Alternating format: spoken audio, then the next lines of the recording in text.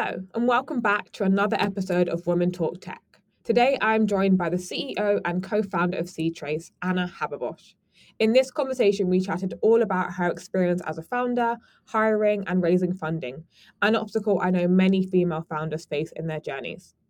Ana also shares her insights into her role as a CEO, or co CEO, I should say, a title I seem to be seeing a lot more often. Ana shares why she decided to split the role and how this actually works on a day-to-day basis. Such a great conversation. Thanks again for joining me, Ana. So, Ana, tell me a little bit more about yourself. Yeah, very nice. Thank you for having me. My name is Ana Haberbosch. I'm one of the founders of Seedtrace. We started officially in June 2020. My personal background is in business, entrepreneurship, finance, and so on. But what I spend my days with now is traceability and sustainability in the food and beverage industry. And that's what we are really passionate about. And we try to rethink that, rethink where our products come from, understand that, and drive fair and environmentally conscious processes along the whole supply chain. Wow. Okay. And what does D&I mean to you? Of course, this whole topic is about diversity and inclusion, and of course, we will get into so much detail later on. But yeah, I guess for you, very briefly, and for your definition, what does it mean to you, and why is it important for you? Yeah, I think diversity and inclusion, I mean, it's absolutely crucial to foster an environment at work or really anywhere that is inclusive and diverse for so many reasons. What it means to me, I guess, is to create an environment where people feel valued and recognized for their unique perspectives, their experiences, and their backgrounds. And I think any company, and even more so an early stage startup like us in a fast paced environment where we kind of always have to tackle and challenge the status quo, we need people with different perspectives who really feel comfortable to voice their different opinions.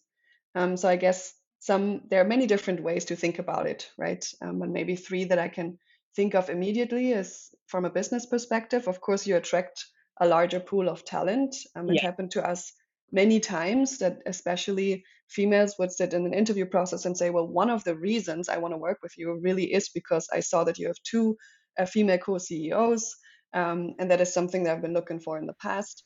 Another thing is really we need kind of bold and entrepreneurial minds, and everyone in our team has to wear so many hats. Yeah. And I think diversity, and it really can boost innovation in an organization, and that's really important to us.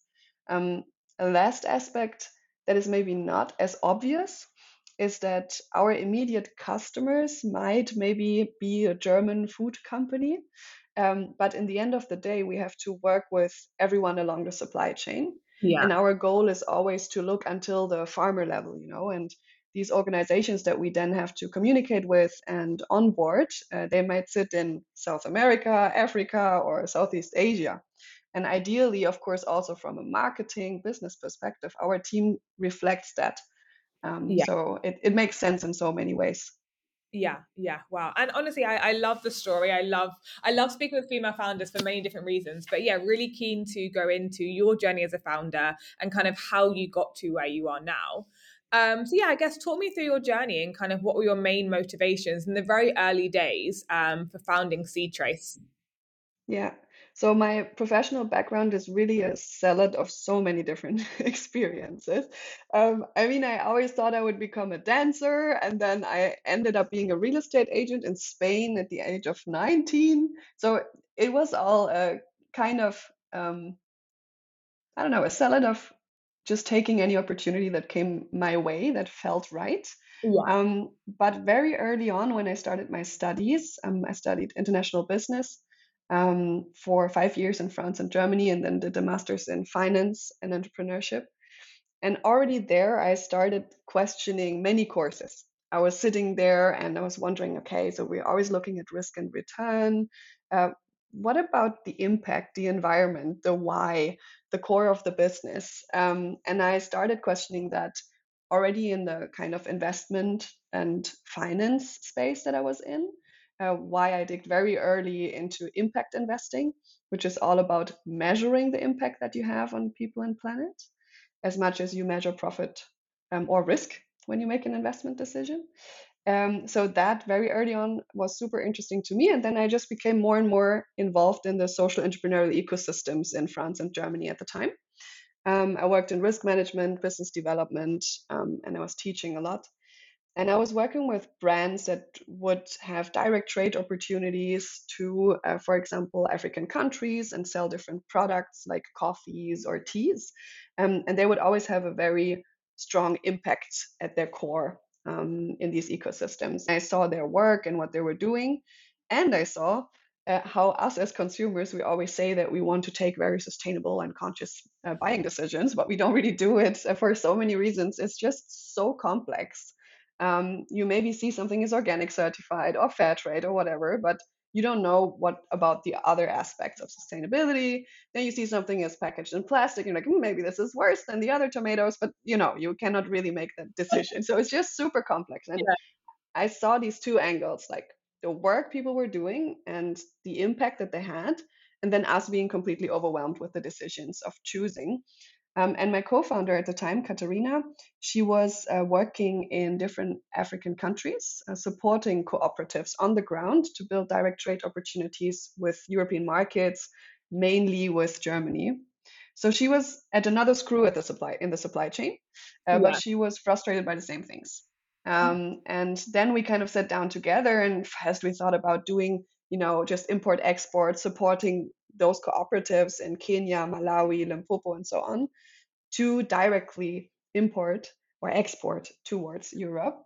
Um, but it wasn't really enough because we saw that it's a much bigger problem and that we wanted to tackle that at scale, although it was nice to support a few. And that's how we started Seedtrace. And then it developed really quickly with new regulations, with new requirements, with bigger companies having those issues. And us also wanting to drive change, not only for the small ones, but of course also in the really big and complex chains. Yeah. Wow. Wow. And I don't want to say this, but I'm assuming that Mhm. you're maybe one of a few female founders in this domain, right? How have you found being a female founder in this space, in this field of work? Because, like you said, right, the typical customer is say a factory or a massive, a larger company in that sense. So, how have you found navigating this space as a female founder? Yeah. I've been asked this question so many times, and I always find it hard to answer. And something I realized for myself is that I always need to remind myself of the bigger picture or Yeah. like the more societal perspective on these situations. So, for example, what may happen is that we do a press release, and then being a female founder in the space, because there are so few, it can come with some advantages as much as with disadvantages, right? Yeah. So maybe some investors will talk to you because they're looking to invest into females and they have to.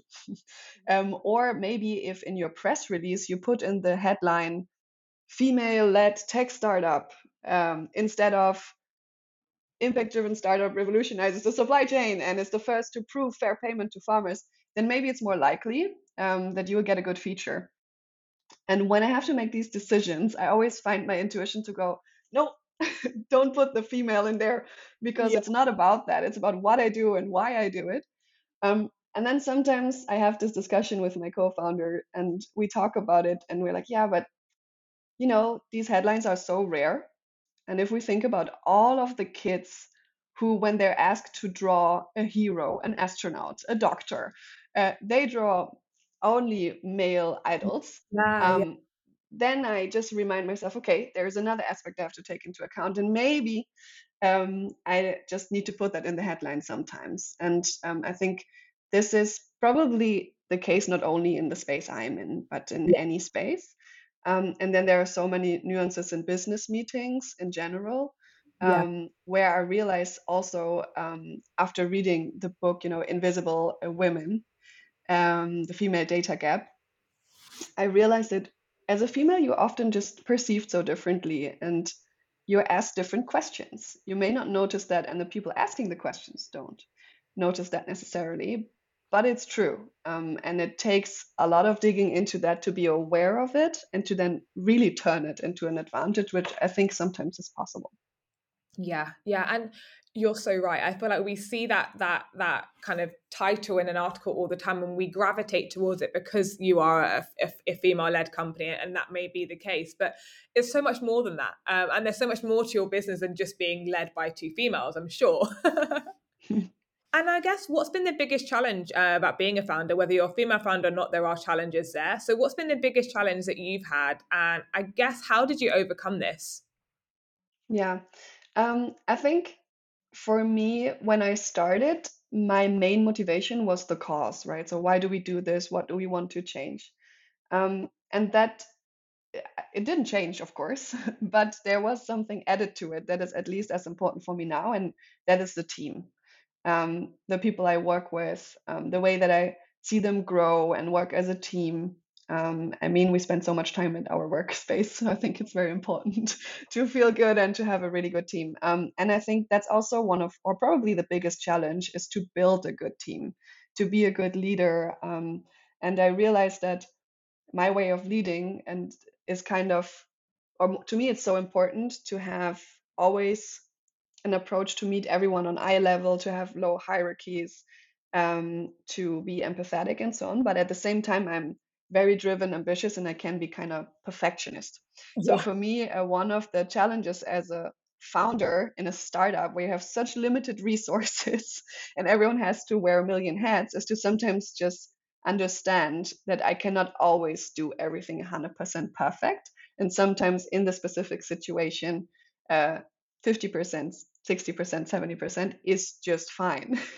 So I think this is one thing that just for me is something I had to learn. And one of the challenges that is constant but also very exciting is to just learn how to allow others to grow in the organization. So just setting up the whole, feedback culture, making sure everyone has a plan, a career plan of how they grow and where they can grow to. And oftentimes within the organization, we don't necessarily have the C level in each department yet because we Yeah. are so young. And not everyone has a mentor within the organization that they can look up to.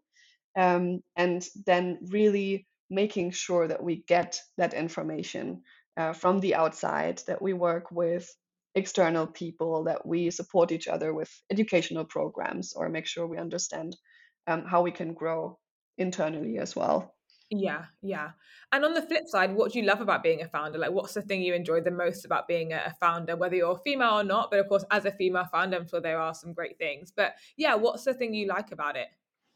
Yeah, I guess it's kind of the same thing, Yeah, but there are other things at the same time. So when I had to make the decision if I would found a startup, I kind of had two other things on my mind, and I remember having like a coaching session with a friend of mine, and then also talking to Bernd Klosterkemper, who is a partner at Ananda Impact Venture, which is like an impact-driven investment fund in Germany, one of the first ones. And I was talking to them and I was thinking, should I do like become a professor, or should I go into the impact investing space with my finance background, or should I jump into it with Katharina, my co-founder? yeah, And in both sessions, the result was what was most important to me at the time was the people I would surround myself with, yeah, and the drive these people have. Because I often found myself, or pretty much always, as a person in each space I was working in, that would be kind of a in the driving seat, or that would yeah, push new projects and holding the sustainability flag and so on. And I realized that that was really, really important to me at the time. Like having a team that is driven by the same cause, that really wants to change the status quo, and where we kind of share the same values. And I think that is one of the things that I enjoy the most about Seedtrace and about being a founder, is because you have this opportunity to um, create a space, an environment, and a team with the values that you believe in. yeah, So I think that is really, really beautiful. Of course, I don't think you can learn more anywhere else than throwing yourself and founding your own startup. So I think that I'm always curious to learn more, and I think that's a very, very steep learning curve that I've had in the past years. Yeah, and what inspires me too is the projects we yeah. work on. Like really, the in each individual project, the change we can drive, the partners we work with. So that's super exciting to me, of course, as well every day. Yeah, yeah. I love talking about what people are actually enjoying because I think often more often than not we hear a lot about the downsides of founding a company. We hear the downsides of everything and it's like, okay, that may be true, but okay, what are the good things? Like what is fun about this? And that leads me on to my next question, I guess. What's been the biggest achievement you guys have had and that you're really proud of? And any of the kind of major milestones which you've achieved throughout your journey? Yeah. So I think the first really big one was a project that we set up with a customer called Koa. They are cocoa fruit juice producer from Ghana and Switzerland. And they are a B2B, so it's not necessarily a brand that a consumer would directly know, but they sell to large chocolate producers, for instance, to Lind or even to Ben and Jerry's and so on. And within the chocolate industry, there are a lot of also humanitarian issues and factors that companies look at more and more. And our customer had the challenge that they were paying really above industry average and they were very active on the ground doing a lot for the local communities. But they needed to prove that impact and that additional value that comes with the product they sell to their buyers, who would then also need to be able to prove that to the consumers in order to make it economically viable throughout the whole chain. And with them, we were actually the first startup to not only trace those transactions to farmers, so each individual payment for the cocoa fruit pulp that they would buy, but to actually verify it. And with my little sustainability flag that I like to carry around, that's something that is really, really important to me, and I think to the whole Seedtrace team, is there's so many solutions out there. Just throw buzzwords in. Oh yeah, we use the blockchain technology. Everything is tamper-proof. No more problems. Everything is, irreversibly stored and cannot be tampered with. But in the end of the day, we need to collect the information from the right source. We need to look at what it means. We need to benchmark it. And sometimes just storing random information on a chain really doesn't solve the problem. And with that project, we were just able to show it's not only traceable, but it's verifiable Yeah. because with each individual transaction, we can check with the payment provider if it really arrived with the right person, and then we can benchmark it. And we were able to onboard three of the customers of Koa who became our customers, who then pushed it through communications and allowed our customer to charge more money because in the end of the day, the goal is that fair and sustainable processes benefit everyone, only works if everyone collaborates, and if everyone understands sustainability and transparency as like an ingredient of the product, right? Not like a nice to have, but if I buy a product, that's part of it, and that's part of the value of it. And I think we did a major step with that project, and we're currently transferring that to cashews, macadamia, nuts, coffee. So new countries, new products. So that's very exciting. And of course, I have to mention that like a month ago, we just closed our Series Seed. So I think in the current market environment and with our little size, that's a really, really big milestone as well that I'm happy about. Mainly because I can refocus on these kind of projects now that it's closed. Yeah. I guess it kind of takes one thing off your shoulders and you can then move and refocus your energy elsewhere when one thing's kind of taken care of. How amazing. Congratulations. Thank you.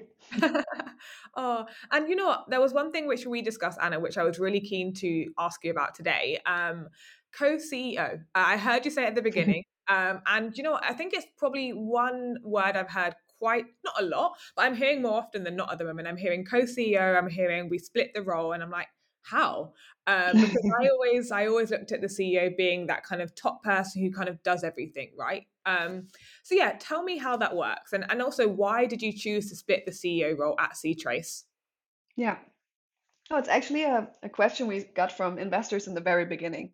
But will one of you be willing to step down for the company? And will there be like a battle of egos and so on? But yeah, Katharina and I, we decided to share the CEO role. For many reasons. We just really complement ourselves so well, Yeah, and we know each other for our whole life.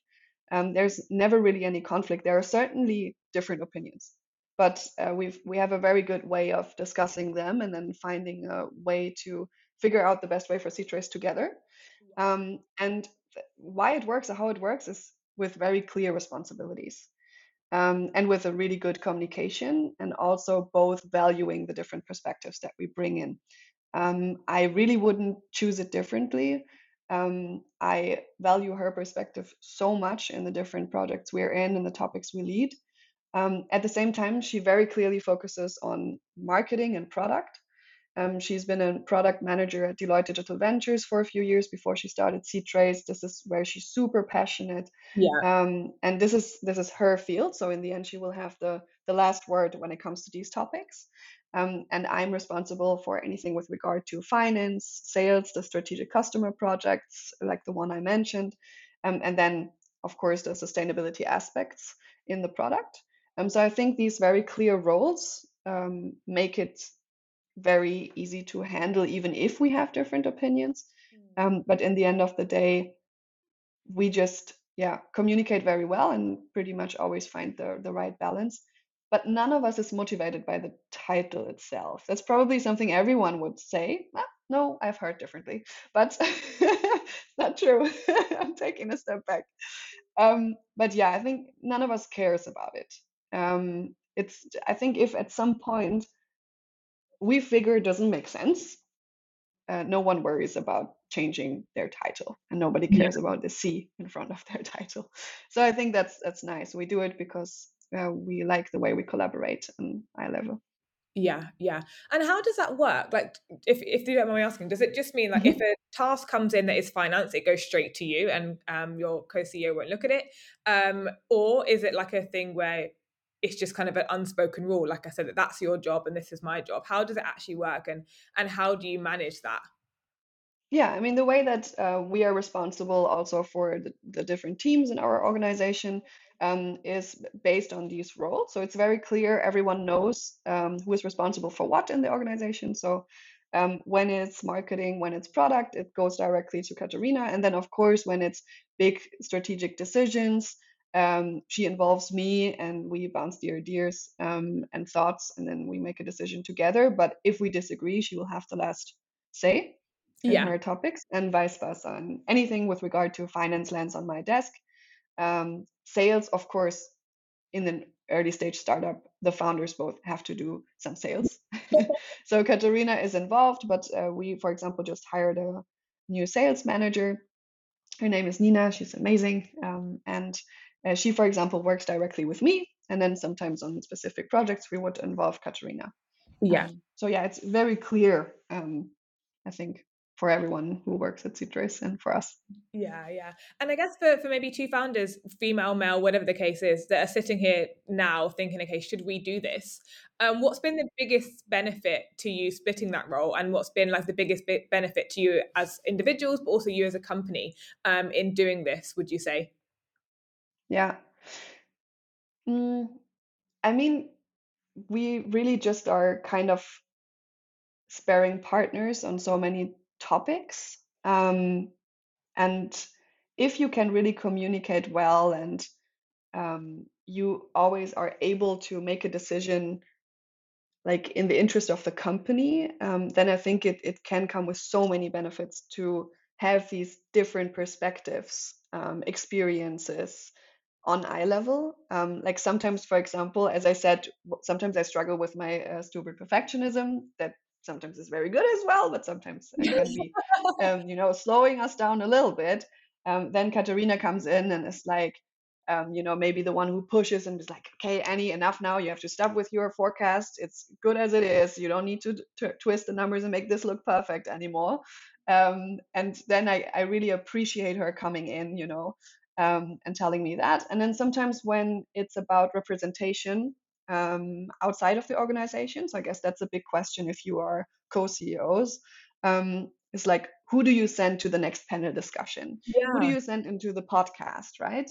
And I think there it's important to split the roles as well, because you cannot put both resources into each panel and podcast. But sometimes people want us to do that because of this dynamic and because it's interesting.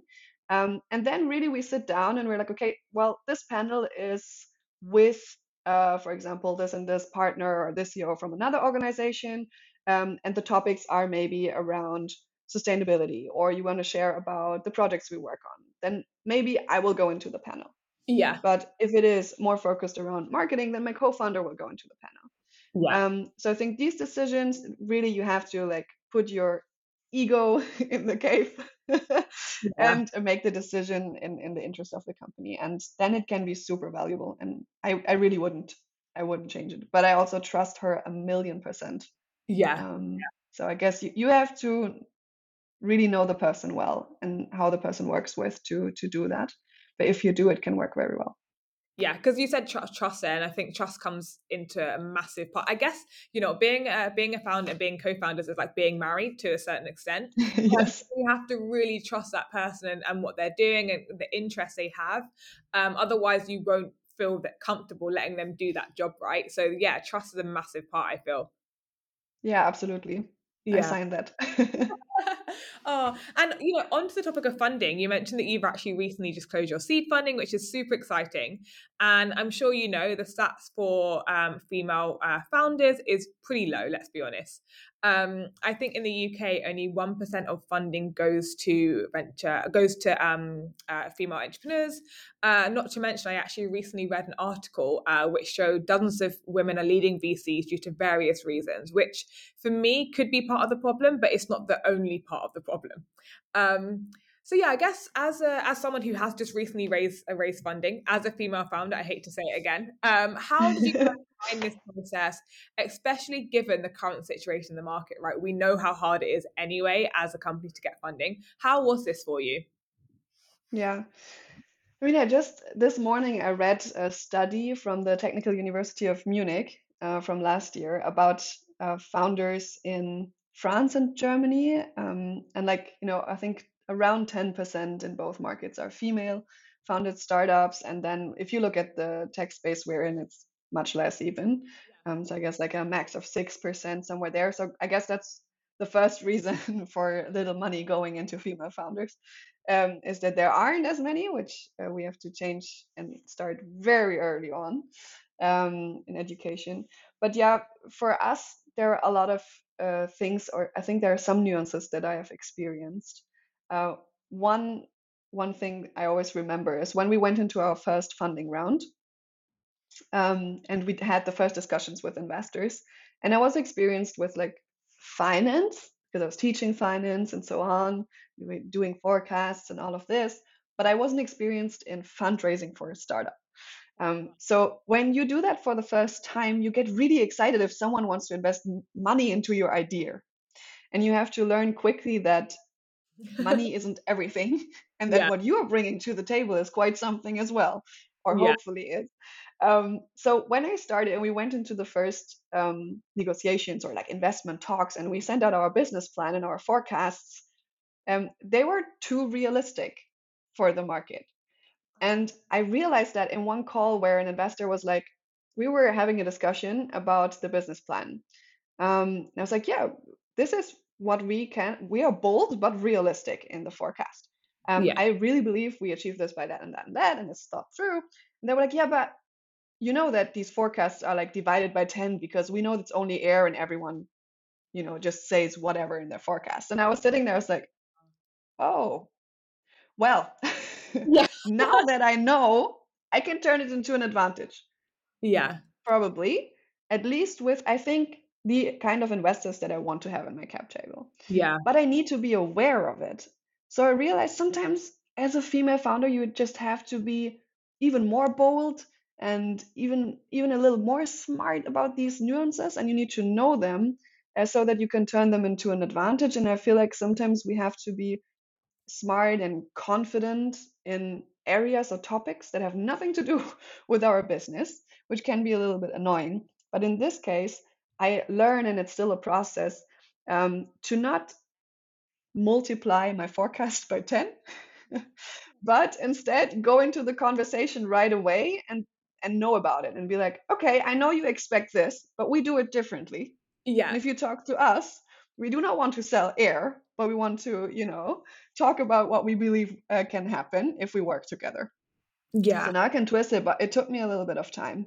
And then, of course, you run into these situations, comments like, every female, I think, in the business context has experienced that, wherever you're a founder or not, but something worse, but something like, oh, how can you look like this and be so smart? Well, I've heard this in investment talks, you know. And then you just, and far worse, just very inappropriate suggestions or comments. And you just need, you will meet idiots everywhere. Everyone will, wherever you're female or male. And as Yeah. a female, I think just sometimes you have to be really confident with these situations. And sometimes you just have to say no to certain contacts. And maybe if it's a larger business context where one person is like this, but you're in touch with 10 of the organization, you need to be confident enough to address it. Then sometimes you need to risk the business relationship. I think these are things that happen really, really rarely, um, but they happen. And I think then it takes some experience to handle them confidently in the moment that they happen. Yeah. Um, yeah, I had a discussion where I was introduced before I went into my pitch, and the person who introduced me was really trying to be on my side and to say something positive. And he would say, "Well, let me introduce you this female founded startup," and he was already emphasizing the female a lot in the introduction. And then he said, "Honestly, the founders can be pretty bossy, but da da da." So, what do you do in a moment like this, right? You're in a room with 100 investors, and they're all male, um, and you get a comment like this as an introduction. Now, my intuition again goes, "Oh, you mean confident and professional? Thank you very much for the compliment." Yes. That would be my intuition. But then what happens is that I don't know, 90% of the people in the room would think, she is pretty bossy, actually. So what I did in this case is like talk to that person in private afterwards. But yeah, it takes a lot of confidence to handle these situations and experience, I guess. Yeah, yeah. And you know, I hear about that all the time. I hear similar conversations, I hear similar comments. And it's crazy that in 2023, we're still going through this and we're still having the same thing or the same conversation. But yeah, it's like, when will this change? When will the narrative change for female founders? And when will the experiences be different? I don't know what's going to take it to change, you know? Yeah, but it's a process, and we all have these biases in us, Yeah. like whether you're female or male. And I think most of the time people don't mean bad, but it really takes a conversation around it to drive that change and you know to internalize that for everyone. So I think we're, as a founder, and when you have a certain position, you have a responsibility to speak up. Yeah. And that I realize a lot. Like in this situation with investors, or when I see one person is doing weird things, that I need to address it. Even if I can handle it and say, okay, I'm not interested in working with you, bye, I still should address it and escalate it, because it needs to change, and not everyone is maybe as comfortable handling the situation. Or maybe it goes even a step further in others. Yeah, yeah, totally. And you know, what milestones do you hope to achieve with this funding? What do you plan to do with it? I think getting funding is such a great achievement, but it can be quite overwhelming with all this money. Like, what do I actually do with it? So yeah, what are your plans with the new funding, and yeah, what do you hope to achieve with it? Yeah.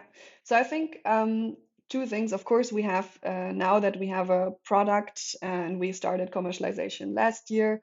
It's definitely not a product that's just done. Yeah, We didn't decide to produce cookies, but we are really building a complex platform.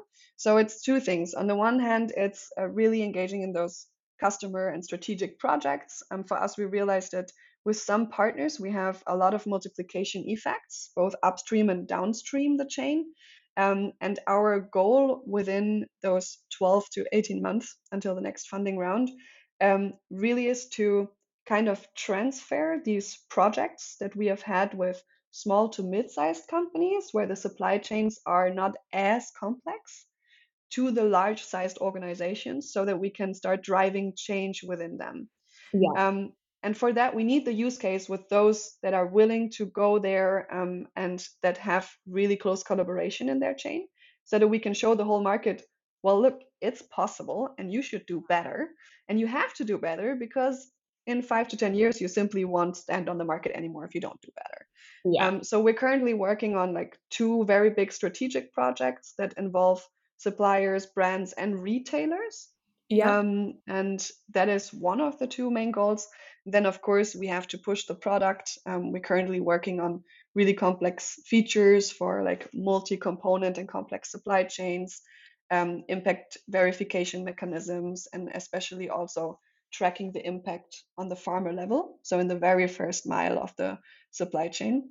And to achieve both, we need to grow our team, Yeah. marketing, sales, and push our features. We have TWIP, who is one of our investors. It's an impact-driven tech investor as well, who now push a few features with us through the next month and help us put them on the market even quicker.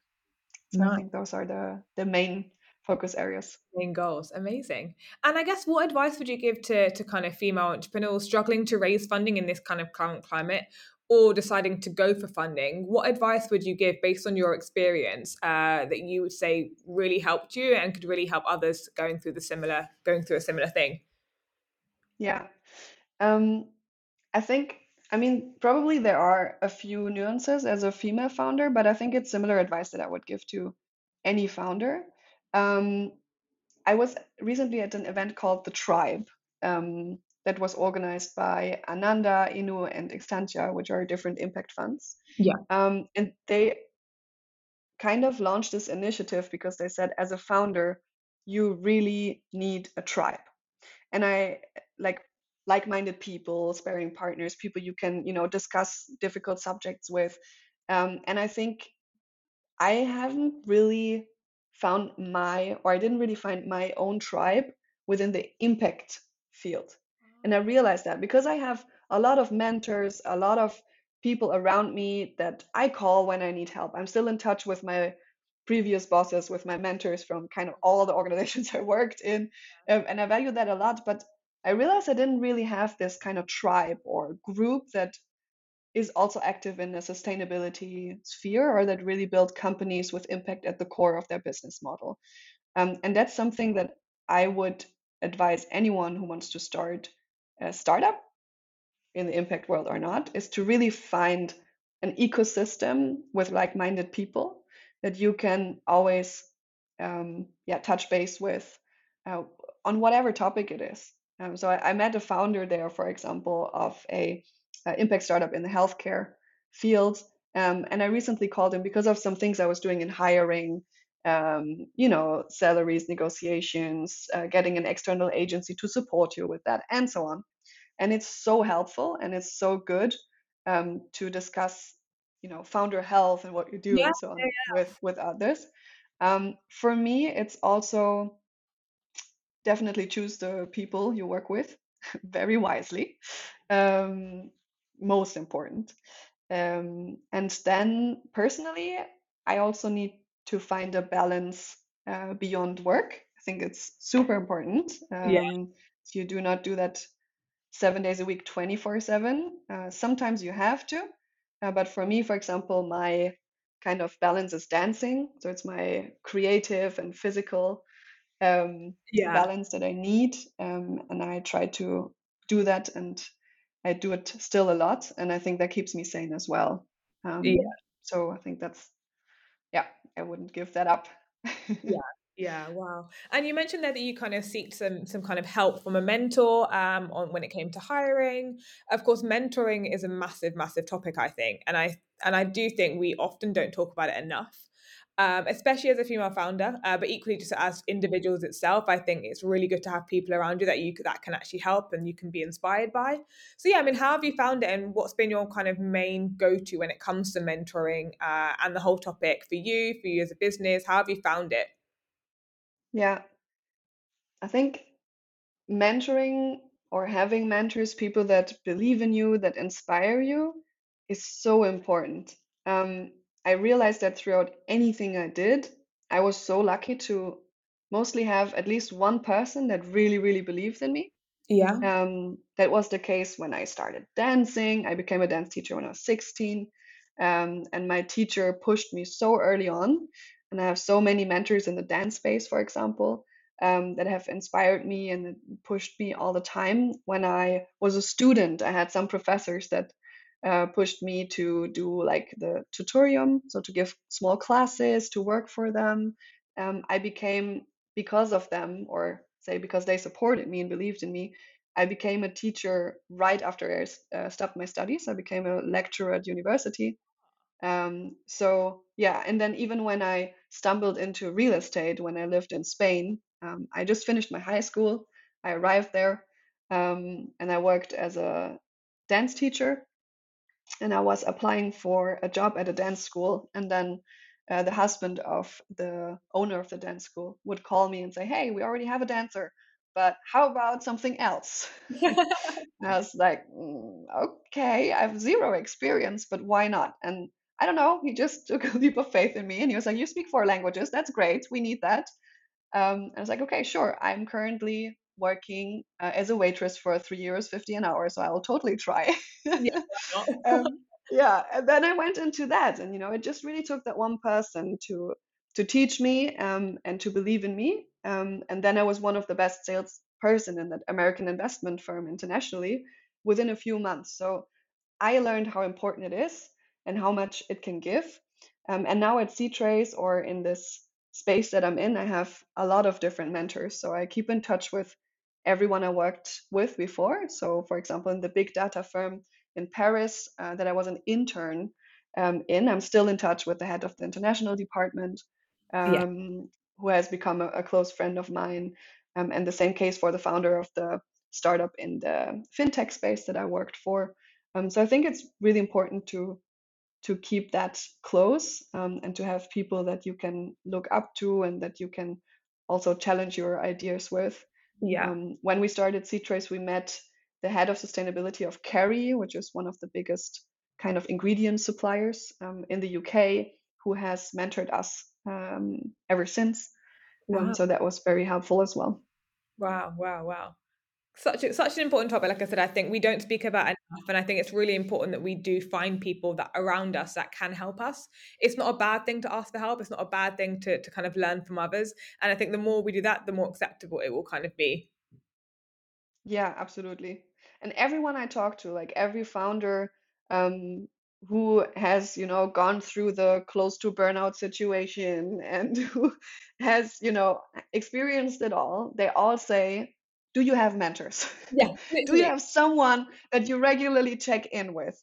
Yeah, Because it's just important. You have to learn so much on the go, and you are faced with so many uncertainties, new challenges. And I think if you have someone who has done that before, even to just check in on you once a month, yeah, that might just change everything. Or they might say one sentence that will make you tackle the topic in a way yeah, rather than running around it for a year. yeah, So, exactly. yeah. Oh, and of course, lastly, hiring is a topic which, let's be honest, is a massive thing for founders. I know you mentioned that now with your funding, sorry, you plan to grow your team, and I'm sure you could maybe understand and agree. The market right now is crazy, and it's really really hard to find the right talent, especially in a startup. How have you found the whole hiring process or hiring as a founder? Because it is hard, right? It is a very very hard thing to knuckle down on. Yes, absolutely. Finding the right talent, and then if you found not the right fit for your team, to then also be willing to, let them go quickly because it will hurt the others and it will hurt your business. That's something I had to learn, which was very difficult because in the first hire that we had to let someone go, and I think it was clear quite quickly that wasn't the right fit. A lot of people think that working in a startup is only great, and they come from the corporate world and they have focus on like very specific topics and so on. Then they come into the startup world and they have to learn to prioritize. And some people love that and are made for that and can really strive in these environments. And for others, it's overwhelming and it's not Yeah, their space. And I had the situation and I had so many feedback talks and I was kind of like doubting my leadership style. I was like, maybe, okay, give them more space, give them more guidance, give them this, give them that, involve my co-founder, and so on. yeah, Um, and I dragged that in the first of these cases. I dragged it too long, which I needed to learn. I need to think of what's good for the company. And if it's clear that you made a wrong decision and Yeah. reverse that as quickly as possible. And then the hiring process itself, we've been trying to do that internally Yeah. first, but we don't have a person on HR full time. Ah, And we realized, also talking to friends of us and of ours, we realized that we need to find support externally, yeah. um, especially for the key positions. So positions like the technical lead, or also our marketing lead. That looks like we found someone now, but we've been looking for a long time. Yeah. We've involved so many people in our organization and so many resources, that Yeah. I think sometimes it makes sense to invest into someone to support you with this who is full time on it. Um, and then in terms of finding diverse talent, I think we're doing a good job overall. Right now we are 50-50 female male. And that's only one of the many categories one should look at, of course. But in tech, it's really hard. Yeah. Finding female talent in tech is really difficult. And so right now our head of sales is a woman, and then we have the two co-CEOs. But the technical team are three people at the moment.